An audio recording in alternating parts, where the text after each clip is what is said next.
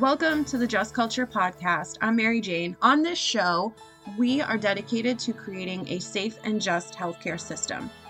It's no secret to the public that the healthcare system is in a crisis. Nurses and doctors are being asked to take care of sicker patients than we've ever had before, with less resources, and hospitals are operating under a critical staffing shortage. Some hospitals don't even have the staff to stay open, let alone be profitable and care for their communities.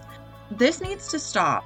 On this show, we are going to have the difficult conversations, take a look at where we're at, and also come up with solutions on how to fix this. Where do we go from here? How do we take care of our caregivers? How do we give our patients the best care? Those are the questions that we are interested in answering here each and every week. Hello, and welcome to the Just Culture podcast with me, Mary Jane Duquette.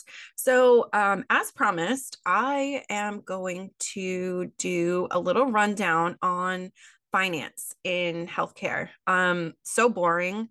I know how boring that sounds because I don't know if many of you know, but I'm currently working on my master's and I'm doing a dual degree with it, which is a master's in business and a master's in nursing. I'm kind of doing it just for fun because I talk a lot about healthcare leadership and thought maybe I could gain some insight into all of it. And so here we are. And I think I have.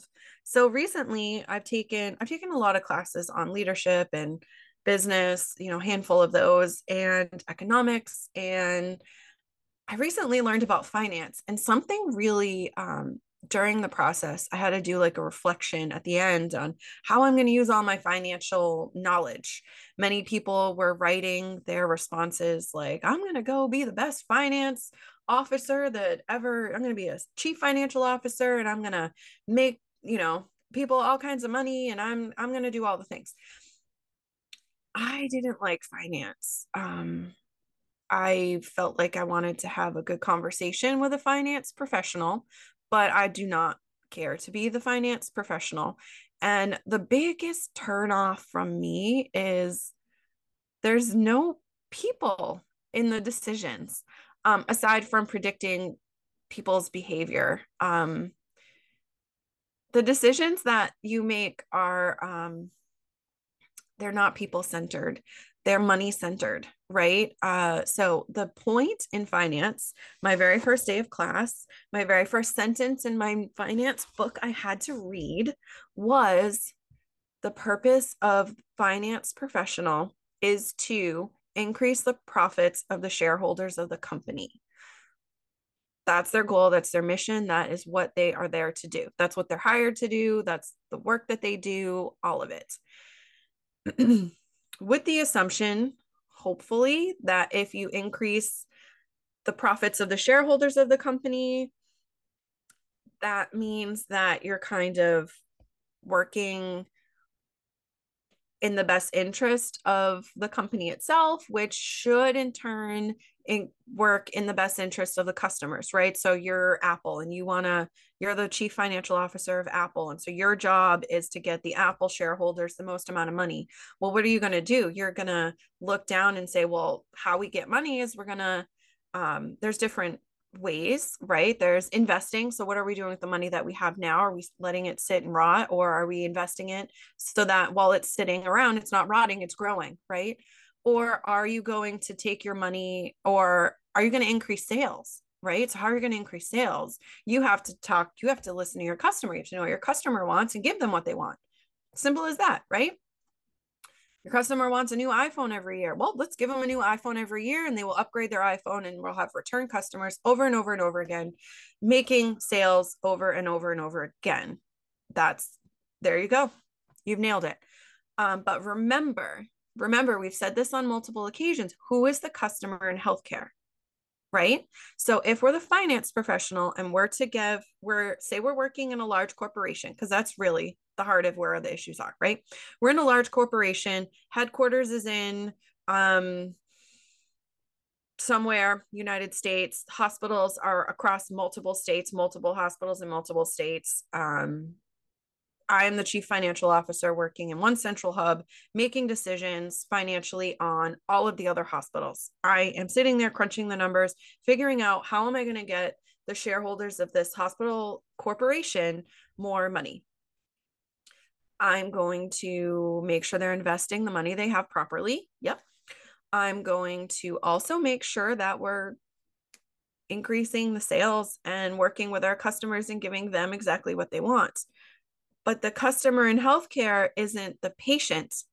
The customer in healthcare is the government and the insurance companies. The patient is the given, right? We talked about this analogy in the fact with Ford, right? And that they actually really teach the leaders in healthcare this Six Sigma model, which is that there's we're going to use trucks. So the truck is the widget. So we need to build trucks with the least as quick as we can with the least amount of money and resources that we can, because the customer is the person buying the truck. We only care about the truck enough to make sure that it's good enough for the customer to want to buy it, right? So we're building this truck to meet the customer's needs. The customer is going to pay X amount of dollars for a truck. And how I'm going to get money from this truck is that I'm going to cut corners. I'm going to have less staff. I'm going to develop technology to get this truck built faster, quicker, cheaper, so that I can sell it for that same amount of money that the customer is willing to pay for. But if it costs me less to build the truck, I'm going to get more profit, because my profit is the money the customer gives me minus what it took me to build the truck that they bought, right? So in healthcare, the insurance company is your customer. They're the one who is going to pay for the healthcare you rendered. Your patient is the widget.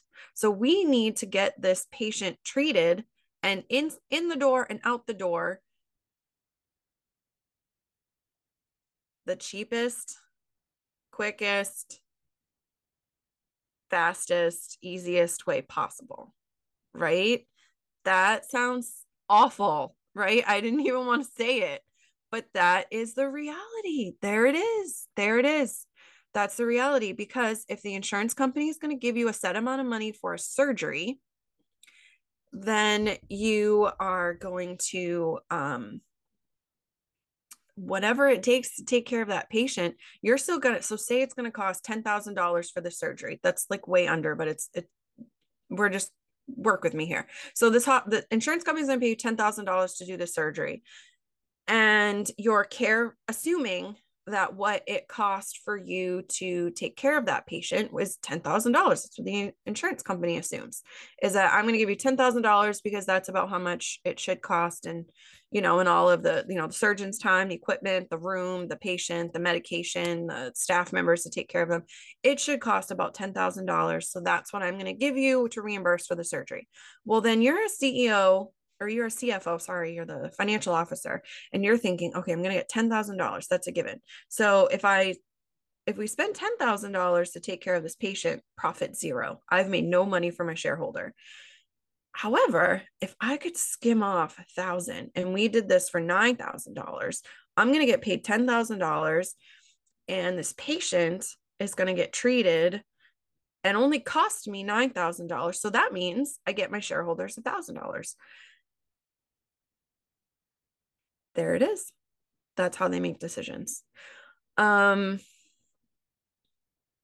healthcare, you can do that to a point, right? So you can do that. What is a great analogy for this? So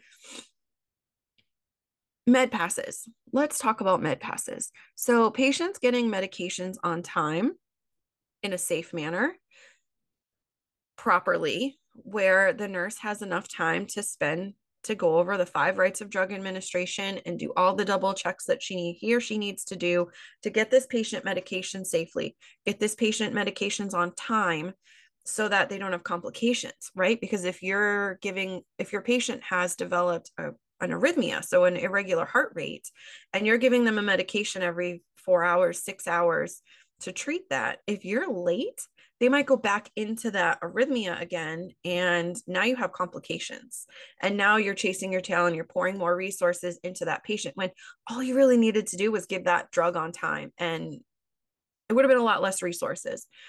So, doing things to make sure that the nurse can give medications properly, right? So, you can work with the nurse to make sure that they are clumping their medications together, right? So if you have 8 o'clock meds and 9 o'clock meds, there's no reason for you to do an 8 o'clock med pass and a 9 o'clock med pass. Put that patient first, right? You could give all of those 9 o'clock meds at 8:30 and then move on to the next one. And you've essentially lowered and made your med pass more efficient. There are things that you can do. And newer nurses that are just out of school, that is one of the biggest things that they struggle with is timing out their shift and making things more efficient. They know all of the tasks that they need to do and they do them and they're so oriented to the tasks and organizing and they're learning and that is part of what they're learning. That is what we're learning brand new nurses, right? In addition to like seeing complications and how they start and getting through that process. Um, but there are things, so there really are things that we can do to make healthcare more efficient so that you don't have a nurse who is doing, all kinds of med passes and then ends up being late on a medication. And now you've got to throw a bunch more resources at this patient for the arrhythmia. And you're taken away from your $10,000 and any profit margins that you could have. Now, you can do that, but you can only do that to a point because you can skimp on things, but there's a tipping point where you can skimp too much and then you start harming people. And I feel like in the United States, when they first adapted the model, the Ford model for leadership, I feel like they probably made a lot of gains, making med passes, easier, more efficient, creating technologies that made things easier, more efficient. You have your Pyxis machine that you can click buttons and then the drawers just open for you versus sitting in a med room looking all around and going on this shelf, walking across the room to this shelf, walking across the room to this shelf. And you have everything right there. You just click the buttons and then all the drawers open and you pull the pills as you go. It's way more efficient. Um, but there's a maximum to it, right? And it's how and when do you draw the line? How and when do you draw the line? So, staffing is one, right? Recently saw this. Our hospital adopted and voted for a nursing union. And in that union, there were stipulations on the number of staff members that could be, or patient ratios rather, that nurses needed to be paid more. So there was a progression for that. And then also nurses had to have certain patient nurse ratios that they had to meet. And the hospital recognized that if I have less patients per nurse, I'm taking money away. So what they did was we suddenly had no nursing assistants to work with. We were working on our own. So essentially we didn't gain any help. We actually lost because, like I said in previous episodes, nursing assistants are huge. I could be in a room saving someone's life and a patient in another room that is mine and I'm responsible for, they have to go to the bathroom. Well, they don't care that I'm saving someone's life. And because of HIPAA, I can't even tell them that I'm saving someone's heart stopped beating. I'm working on them to get them to live. If I walk away, they die for sure. If I stay, they have a chance to live. That in the grand scheme of things, and even if you're not a medical professional listening to me say that, you're like, oh my God, let her pee her pants because this patient's going to die. I'd rather pee my pants than die. Honestly, all of us would if you had to choose, right? But to that patient, they don't know what I'm doing. They don't care what I'm doing. They just know they have to pee. They have to get to the bathroom. And for them in that moment, peeing their pants is the equivalent of their heart stopping beating. And they're going to do what they got to do to get to the bathroom. They're going to get up unsafe. They're going to fall. Um, they're going to be angry, and they're not going to be receptive to any teaching that I do on that shift. They're going to hate me. They're going to hate everybody. They're going to hate the world, the air, all of it. They might leave the hospital early. You don't know. It's going to affect them. Having an assistant means that if I'm saving someone in one room, my assistant can go take that patient to the toilet and keep that patient safe and happy, and they're going to have a better outcome. Now, take that away, and we're suddenly having more outcomes. I watched the unit I worked on. As soon as they did away with the CNAs, our falls increased. Every month we would have a meeting, and the falls were increasing more and more and more and more each month. Staffing at this time, because it was so taxing and so dangerous, right? Because we could get a lawsuit because the patient fell, and we maybe were supposed to, check on them or something, and we couldn't because I was saving a patient and I didn't toilet them every 2 hours, right? So I'm on the hook for that. And so my license is at risk because this hospital is making bad decisions, and I'm leaving. And I did leave. But as you see, as staff is leaving and we're becoming more and more and more short staffed, the opposite's happening with falls. We're getting more and more and more falls. So there's your tipping point, right? It's, if we're going to minimize staff and resources, we need to also be looking at complications. So falls are huge, right? Falls, pressure injuries, all of those things are indicators that falls, injuries, medical infections like central line infections, and medication errors. You can look at just those things and know if a unit is struggling, because like I just gave you that example, less staff means less people available to respond in a timely fashion for patients, and patients are gonna get out of bed. They're gonna fall. And so the less staff you have, the more falls you're going to have. And as you're staffing, you're going to get a bigger and bigger divide.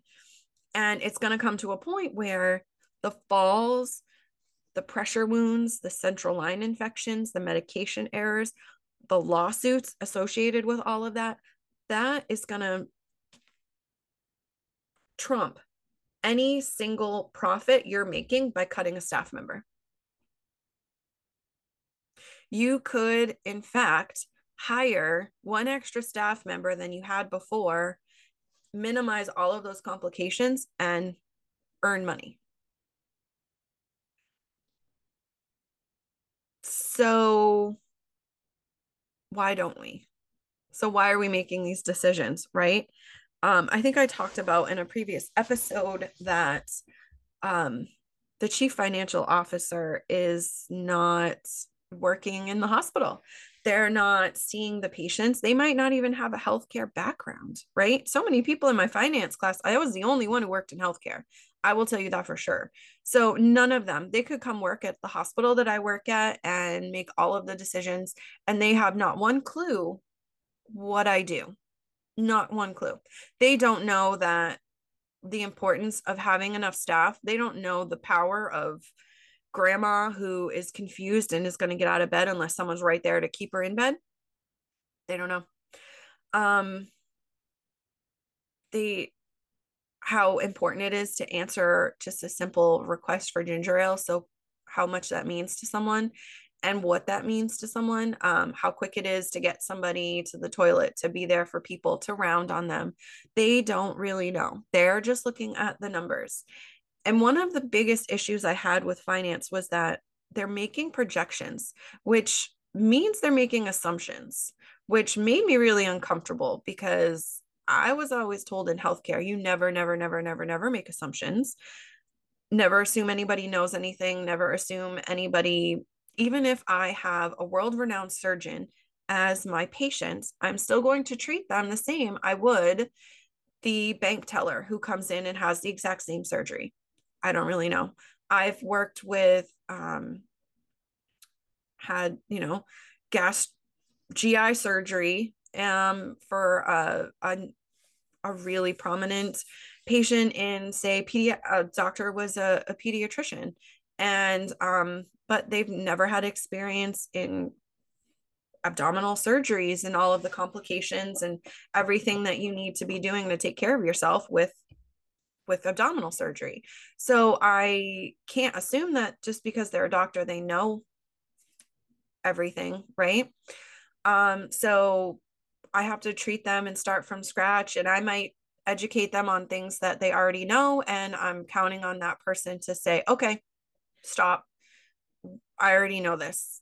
I know, and they could teach me back and tell me what they know, and then I'm going to carry on where their knowledge gap is and figure that out from there. But I never assume that they just know because they work in healthcare or they're a doctor. Which is why when I'm a patient, I never come out and say I'm a nurse, because I want people, I haven't worked in every specialty, so I want my healthcare professionals to treat me like I'm a beginner, and I might learn something from them, right? And to take care of myself better. I'm coming to them because I need to, take care of myself better. There's something going on, right? Otherwise I wouldn't be in the office. So making assumptions is really uncomfortable from a healthcare standpoint. And the assumptions that these finance professionals are making are this is the budget from last year. This is what happened last year. And then we're going to say the market is doing, XYZ. They have these standard equations that they can do to to project what the company will do based on growth and investments and how things are going to progress. And they say, all right, this is the financial plan for next year. But they're assumptions, which means it's a guess. It's all a guessing game. It's an educated guessing game with fancy numbers and equations. But they don't have the total picture. They don't have the total story. They just have numbers. And that is all they understand. And that's not bad because I don't understand the numbers that well. And so I do need someone who does understand the numbers. But the point that I'm trying to come at is finance professionals are a member of the team. You might have gone into finance, but you are now in healthcare, right? You're in healthcare finance. And so there are things that you need to do that might seem counterintuitive, like I need to spend more money on staffing to make a profit. Even though the Ford model of leadership says if I have less staffing, I can treat a patient with less money and resources. So when the insurance pays me $10,000, there's going to be more left over for profits. But if that patient has a pressure wound that costs another $20,000 to treat, the insurance is still going to pay me $10,000. And now I'm out $20,000. My profits are negative $20,000, all because this patient developed a pressure wound, all because I skimped on the staffing. So it's so much more complicated.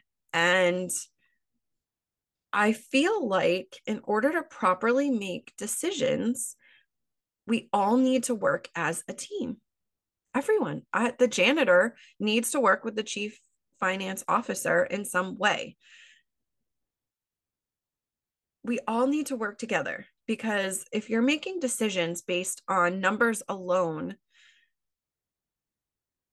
if you're making decisions based on what is best for my customer, so how can I make more money from my customer? And the patient is the widget, you're never going to make the right decision.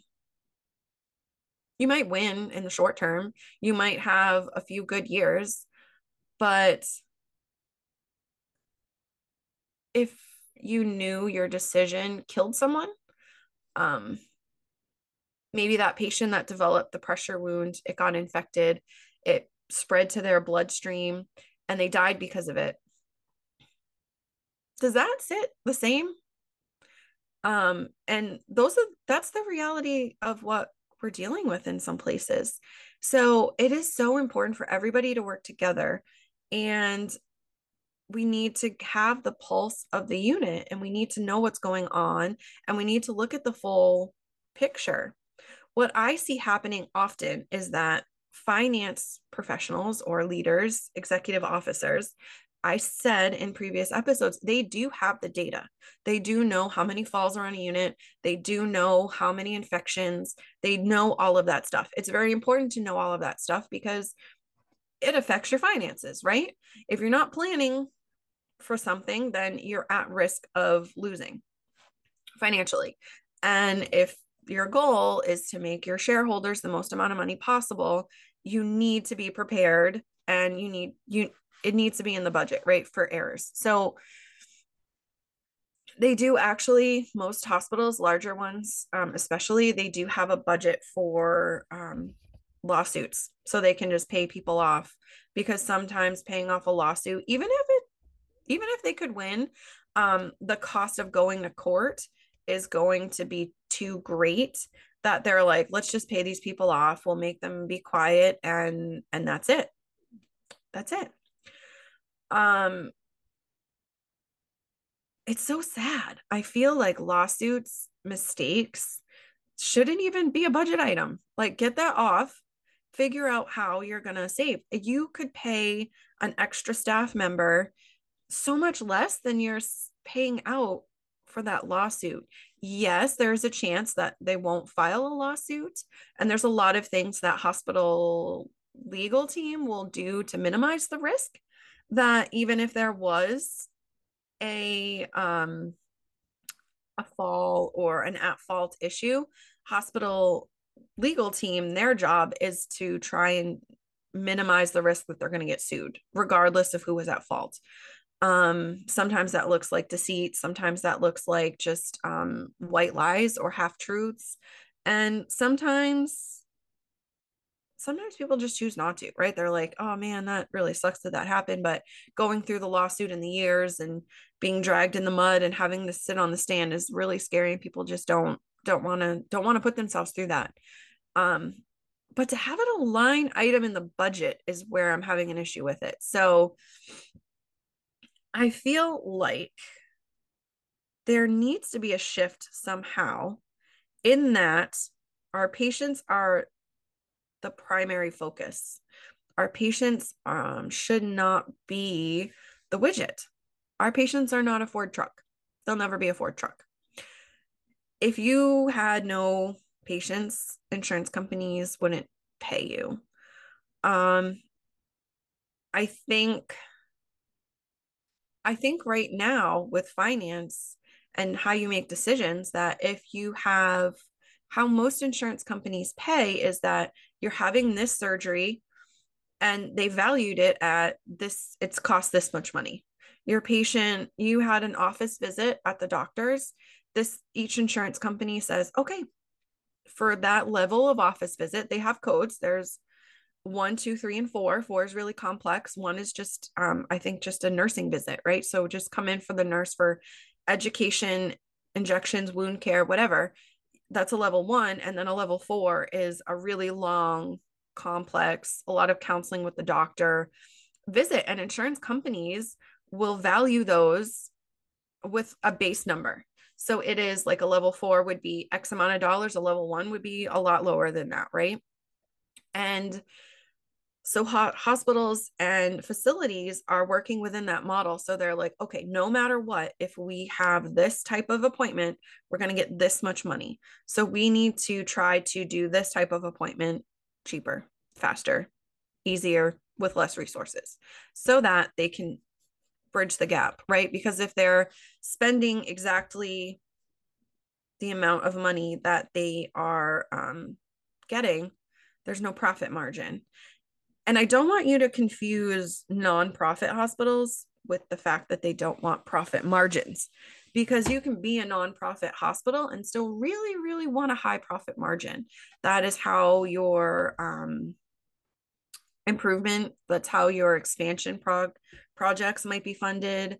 That is how you can recruit higher, better paying leaders, top name doctors. If you have more money to play with, you have more options available to you. When a hospital does a huge expansion project, they have to fund it, right? It's not free. And so even if it's nonprofit, they still have an incentive to make as much profit as possible. Um, all of it might be dumped back into the hospital in one way or another, if they're honest. But that is still their goal, right? Now, this comes into a huge issue when you think about technology, right? So I recently just watched an NBC news clip from a nurse in another advocacy. It's National Nurses United. They are the ones who help nursing and hospitals develop nursing unions, and they're huge patient advocates, huge advocates for the profession of nursing. They do really great work. And I got an email with a clip, and it was about this patient who was on telemetry. So they were being monitored with a cardiac monitor continuously, and the patient died. So they had an arrhythmia and they died, and it was because the monitoring, they weren't being monitored properly on the telemetry. If somebody had been monitoring the telemetry, they would have lived. And so they were talking about how this large corporation, multi-state, multi-hospital corporation, was making their decisions on how these telemetry monitors were being used and monitored, and how the corporation was actually cutting corners. And they basically were to the tipping point where they've cut too many corners, and now they're seeing complications rise. To understand what this means, I want to back up. So your heart is told to beat, and what makes it beat is electricity. And you have this electrical current. It runs through your whole body, but it runs through your heart. And the electrical current actually tells all of the chambers in your heart to beat. It'll tell the top chambers to beat, the bottom chambers to beat, keeps it regular. And it's responsible for keeping your heart going. When we put telemetry on, it's kind of like an EKG in that it's the same technology measuring the same thing. EKG is you put it on, you get a picture. It's a snapshot in time of the electrical current running through the heart. We can see a normal electrical current. We're like, okay, the electricity is working great in this heart. Awesome. We can see abnormal. We can say, oh, there's a blockage in the electricity, so something's happening. The electricity runs through every cell. So if there's a blockage, say you're having a heart attack and you have a blockage in one of the blood vessels of your heart, the electricity is not going to run through that portion of the heart the same way that it would if there wasn't a blockage, because the tissues are starting to die. And so you'll see that in your snapshot in your EKG. Now, when you have a cardiac monitor on continuously, you're monitoring mostly for irregularities, right? And so people who are at high risk of developing those, it could be because they have a medication that could cause their heart to beat irregularly. It could be that they have just had heart surgery, and that could cause their heart because of the insult to it. And one of the things we're monitoring for is something called arrhythmias.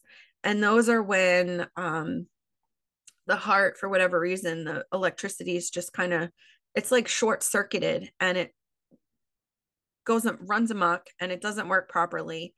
And those are actually when you see on TV and they're shocking people out of they're doing an electrical shock to get the heart electricity back pumping regular again.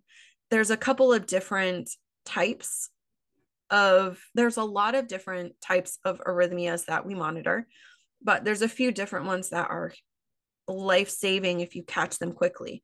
It's like atrial fibrillation, or no, not atrial fibrillation, I'm sorry, ventricular fibrillation, ventricular flutter. Those are the ones that are actually life-threatening. And so that is when, so you have the top chamber of your heart and the bottom chamber of your heart. So in reality, I don't know if you're not watching this in person. So in reality, the top chamber will beat. And then, so you have the top chamber beating, and then the bottom chamber will beat, and then the top chamber and the bottom chamber and the top chamber and the bottom chamber. And that's normal. And your electricity tells each one when to squeeze, when to pump. If you have the bottom chamber of your heart, if you have a short circuit there, you go into something called ventricular fibrillation, where the bottom of your heart is just kind of quivering. It's not really working. It's not telling it to pump. It's just electricity everywhere running amok, completely short circuited, and the blood isn't pumping anymore. You can see this on a telemetry. And when you see that, you run. You don't walk. You don't wait. You don't ask questions. There's a very distinct, where there should be a very distinct alarm on your telemetry that's going to tell you that it's dangerous. Run quick, fast, drop everything, go. And you can get there. If you get there fast enough, you can take care of your patient. Their heart's they're quivering. They're not really getting oxygen flow going through their body, and their heart's going to stop beating. They will die with this rhythm if you don't save them.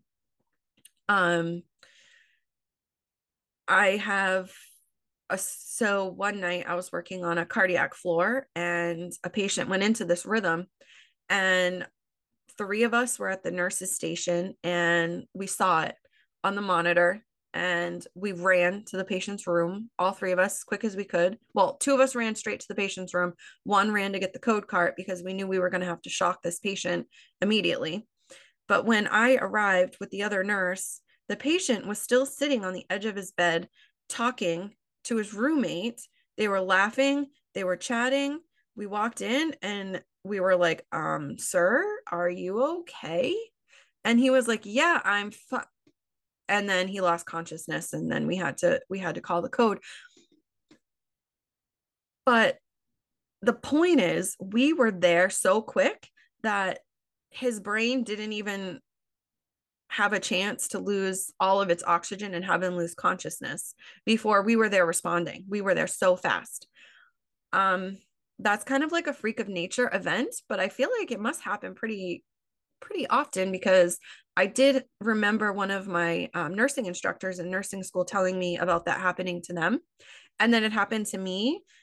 And so I feel like we're not the only ones with the story, in that if you are responding to these emergencies quick enough, you can actually, like, you're going to have that patient had a good outcome. We were able to save them. So recognizing when someone is in this type of rhythm is huge. And the quicker you do it, the better outcome, because we can respond. Like that patient, probably if nobody was in the room to catch him when he lost consciousness, he would have fallen to the floor and he could have hit his head and had other incidences. But we were already in the room, and we caught him, got him on the bed, and started CPR, and we did our thing. There's also something else that we're monitoring too. So this ventricular fibrillation, it can be sustained where the heart is just beating all the time, or it can be intermittent almost. So you can have somebody's heart that's irritated. So your heart can be irritated by medications. It can be irritated by an imbalance of electrolytes. It can be irritated by surgery, by, lots of other different things. Other illness can irritate it. But the thing is that when you're up to monitor someone, you can catch somebody when they're having intermittent episodes. So we call them like runs of ventricular tachycardia. So VTAC, so runs of VTAC. So they'll have maybe like 5-6 beats of this ventricular tachycardia that can cause them to die, right? And if you're monitoring them properly, you're going to recognize that, and their heart might go back to normal rhythm after just like 5 beats. But we've seen the 5 beats, and so now what am I going to do? I'm going to call the doctor. I'm going to say we need to do some labs. We have to do whatever. If the patient's on a medication that can cause an arrhythmia, we have to talk about maybe changing that medication, lowering the strength, changing medication.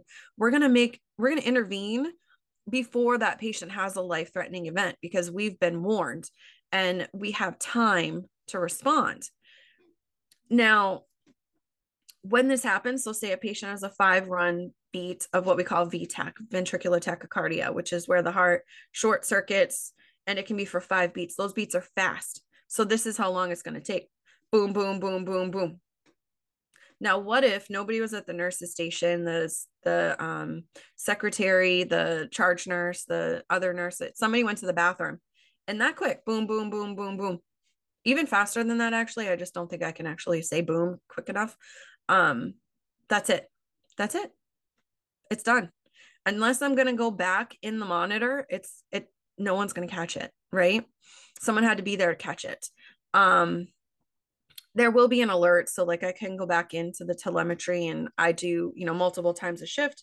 It's standard practice and hospital policy. You're going to check your telemetry and all of your alarms. If someone was there and the alarm went off and then it stopped, it's up to like the charge nurse to tell me that your patient had an alarm. Like the charge nurse would get up and look at the alarm and call me like, hey, your patient just had a 5-run, a VTAC. You need to come, and we need to look at this. But at the same time, if nobody's able to see it, it happens so fast, you can't do anything about it, right? And so if I missed that and we go 6 hours, 6 hours later, the patient still has the medication running at the same, their electrolytes, nobody's checked them, they're still off, whatever was the cause of the run of the VTAC, I haven't made any changes. So it's likely to happen again. And if it happens again, it could be sustained, where it's going to happen all the time. The patient's going to lose consciousness. We're going to have to try to resuscitate him. And let's be real, sometimes we can't resuscitate people. So it is really life-threatening. And the scenario in this clip was that this hospital organization was outsourcing the telemetry monitoring. So I have questions. I don't know if the nursing staff in the hospital actually could see the telemetry strips themselves as a backup, right? Or if literally it was just a box on the patient and all of the data was gone to this outside source. Like these telemetry techs who are supposed to be monitoring all the strips. And then if a patient has a run of VTAC or something, they're supposed to call the nurse and tell the nurse, your patient just had this run and you need to go check on them.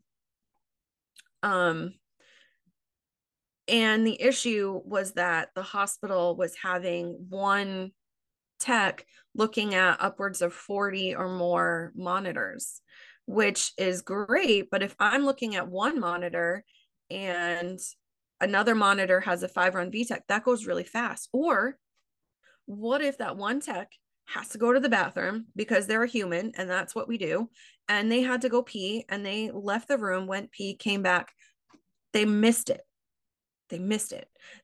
But they have alarms, so they can go back and look, but they're looking at 40 different alarms and calling people. They'll look at the next one and call, next one and call, next one and call. It's going to take a long time. What if my patient was number 39 and they didn't get to them? And by then, 5-6 hours has gone by and my patient has gone into sustained VTAC and I couldn't get to them. Lots of scenarios here.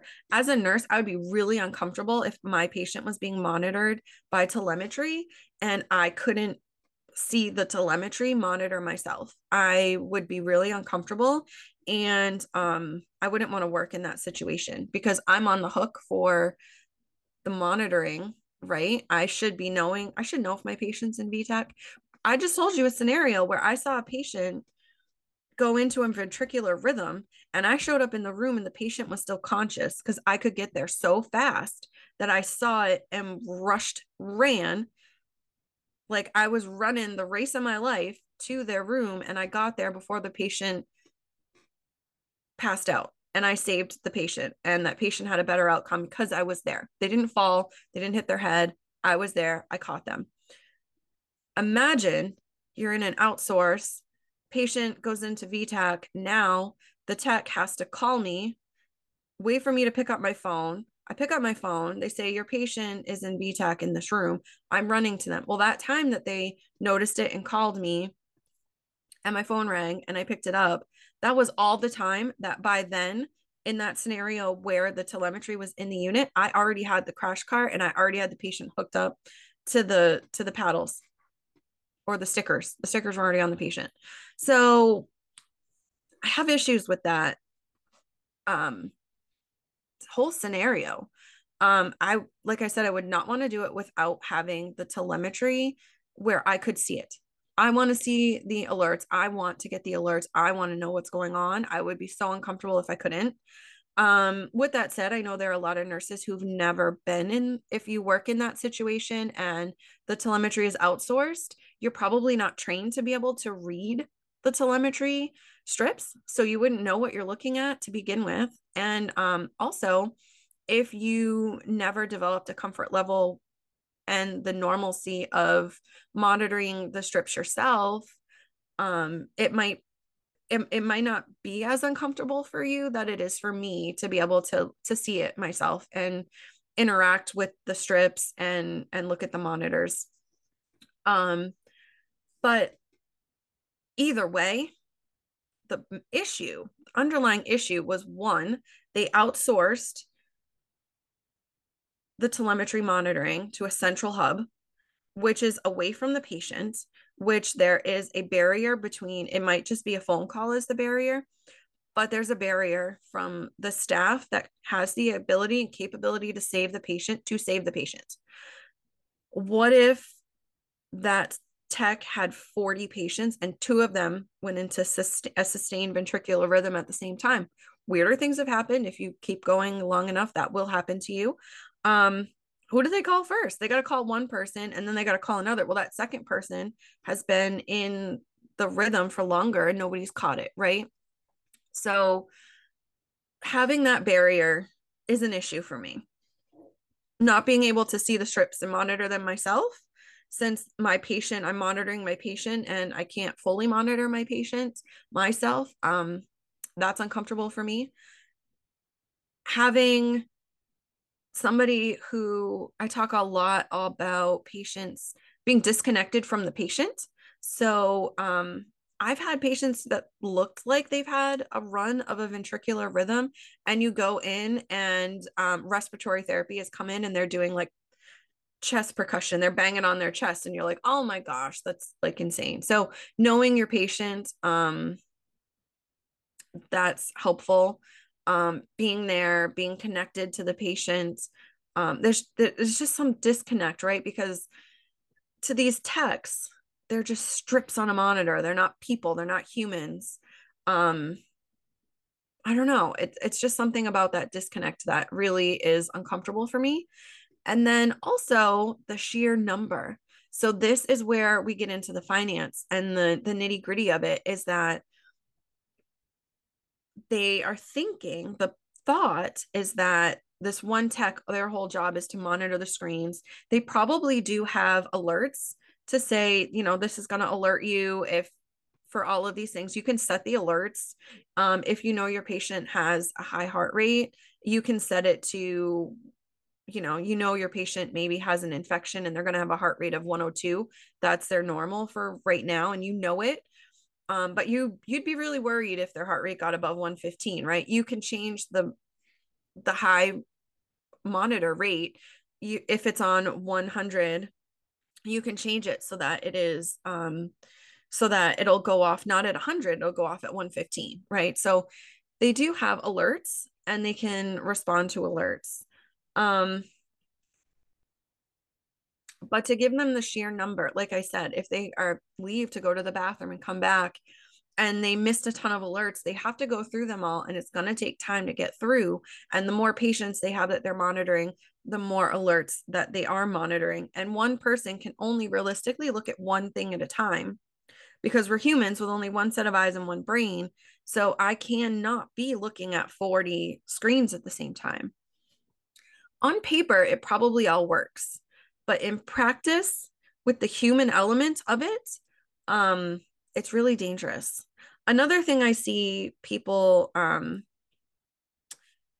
centralizing with technology is sitters, patients who require more of a one-on-one setting This could be a patient who is suicidal and they need to be watched because they came in for a suicide attempt, and we need to protect them from themselves because there is a chance that they might attempt a suicide right there in the hospital, right? And so while we're getting them the medical treatment and the mental health care that they need to succeed, we need to keep them, we need to protect them. It could be confused Grandma Susie who has a urinary tract infection and doesn't know what's good for her or not. She's normally wheelchair bound, but suddenly she's forgotten that and wants to get out of bed every 5 seconds. We could have a one-on that would qualify for safety for a one-on-one to sit with her so that every time she tried to get out of bed, there was someone right there to redirect her, or if she had to go to the bathroom, somebody right there to help her. She might not have the mental capacity to be able to ring the call bell, ask for help, wait for it, and go. She's just impulsive. Got to get up, go. Some patients, if they're in the ICU and they're intubated or have lines, they'll pull them.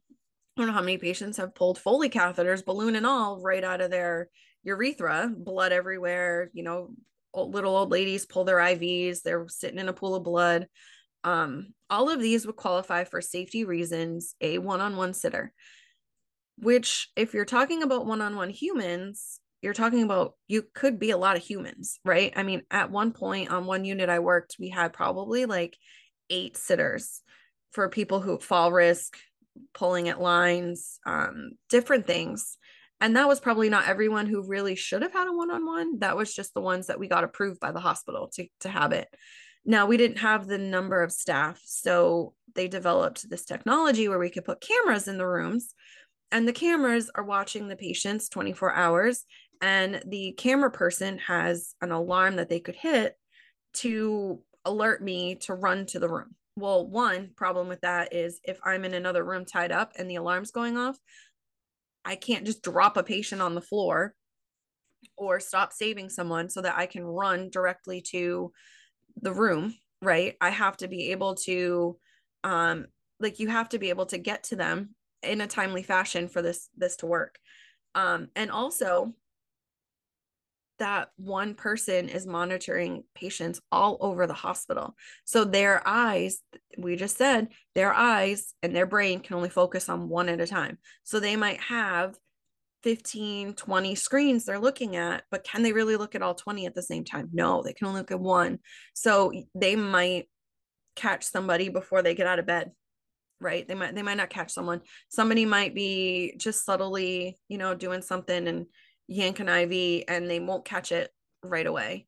The more people that the remote technician monitoring these patients has, the longer it's going to take, or the longer it could take for them to spot an issue. And that's really the heart of the issue, right? Is that just because it's decentralized, it doesn't mean that you can tack on as much as you want and increase the workload, because maybe it works some of the time, but it only takes one of the time not to, that it could kill someone, right? So we need to be making sound financial decisions. And I think finance professionals have an amazing job and an amazing role in that. But I think they need to, if you're going to work in healthcare, we need to get to the basics. We need to get one-on-one and we need to see what our patients need. I know the insurance company might be your customer and they might be paying you. But if you really want to treat your patients in the most effective way, time effective, cost effective, all of the resource effective, you really need to be in tune with what the patient actually needs. What does the staff actually need to care for that patient in the most effective manner? That's how you cut the corners. You give more resources some of the time, and that's how you increase your profit. You decrease broken equipment. You make sure that everything is properly staffed. You might have to hire an extra nurse, right? You might have to hire an extra tech so that your tech's monitoring this the patients on camera, they can actually have fewer patients to monitor to make sure that they are spotting the people who are in danger quicker and easier. All of that looks like on paper initially a cost, but when you track it out, it's actually profit. And you have to understand the inner workings of healthcare and how all of these moving parts work together to give you that profit. So how does having enough nurses and CNAs on a unit decrease falls and decrease med errors and decrease infections and decrease pressure wounds? How does that work? You have to understand that in order to make the proper financial decision. And that's my challenge to chief financial officers everywhere around the world. Thank you so much for tuning in today. And I hope you share this with your favorite healthcare leader. And I hope you found value in this. I always love reviews on whatever podcast platform you are on. The greatest honor, honestly, is for you to share my episodes and raise awareness for this work, because the heart of the mission is to help save lives, to help be an advocate for patients, to help be an advocate for our staff, and really to help leadership make the best decision for the patients, their staff, and their hospital. And I can't do that without you. So thank you so much for listening, and I will see you next week. Hey there. This is the part of the podcast where I get to make my lawyer smile. And I get to tell you that the purpose of this podcast is for educational purposes only. I am not a lawyer and therefore not your lawyer or giving you any kind of legal advice, as well as I am a nurse, but I am not your nurse. And so I am not giving you any medical advice either. Take this information as educational and consult your doctor or your legal counsel as you see fit.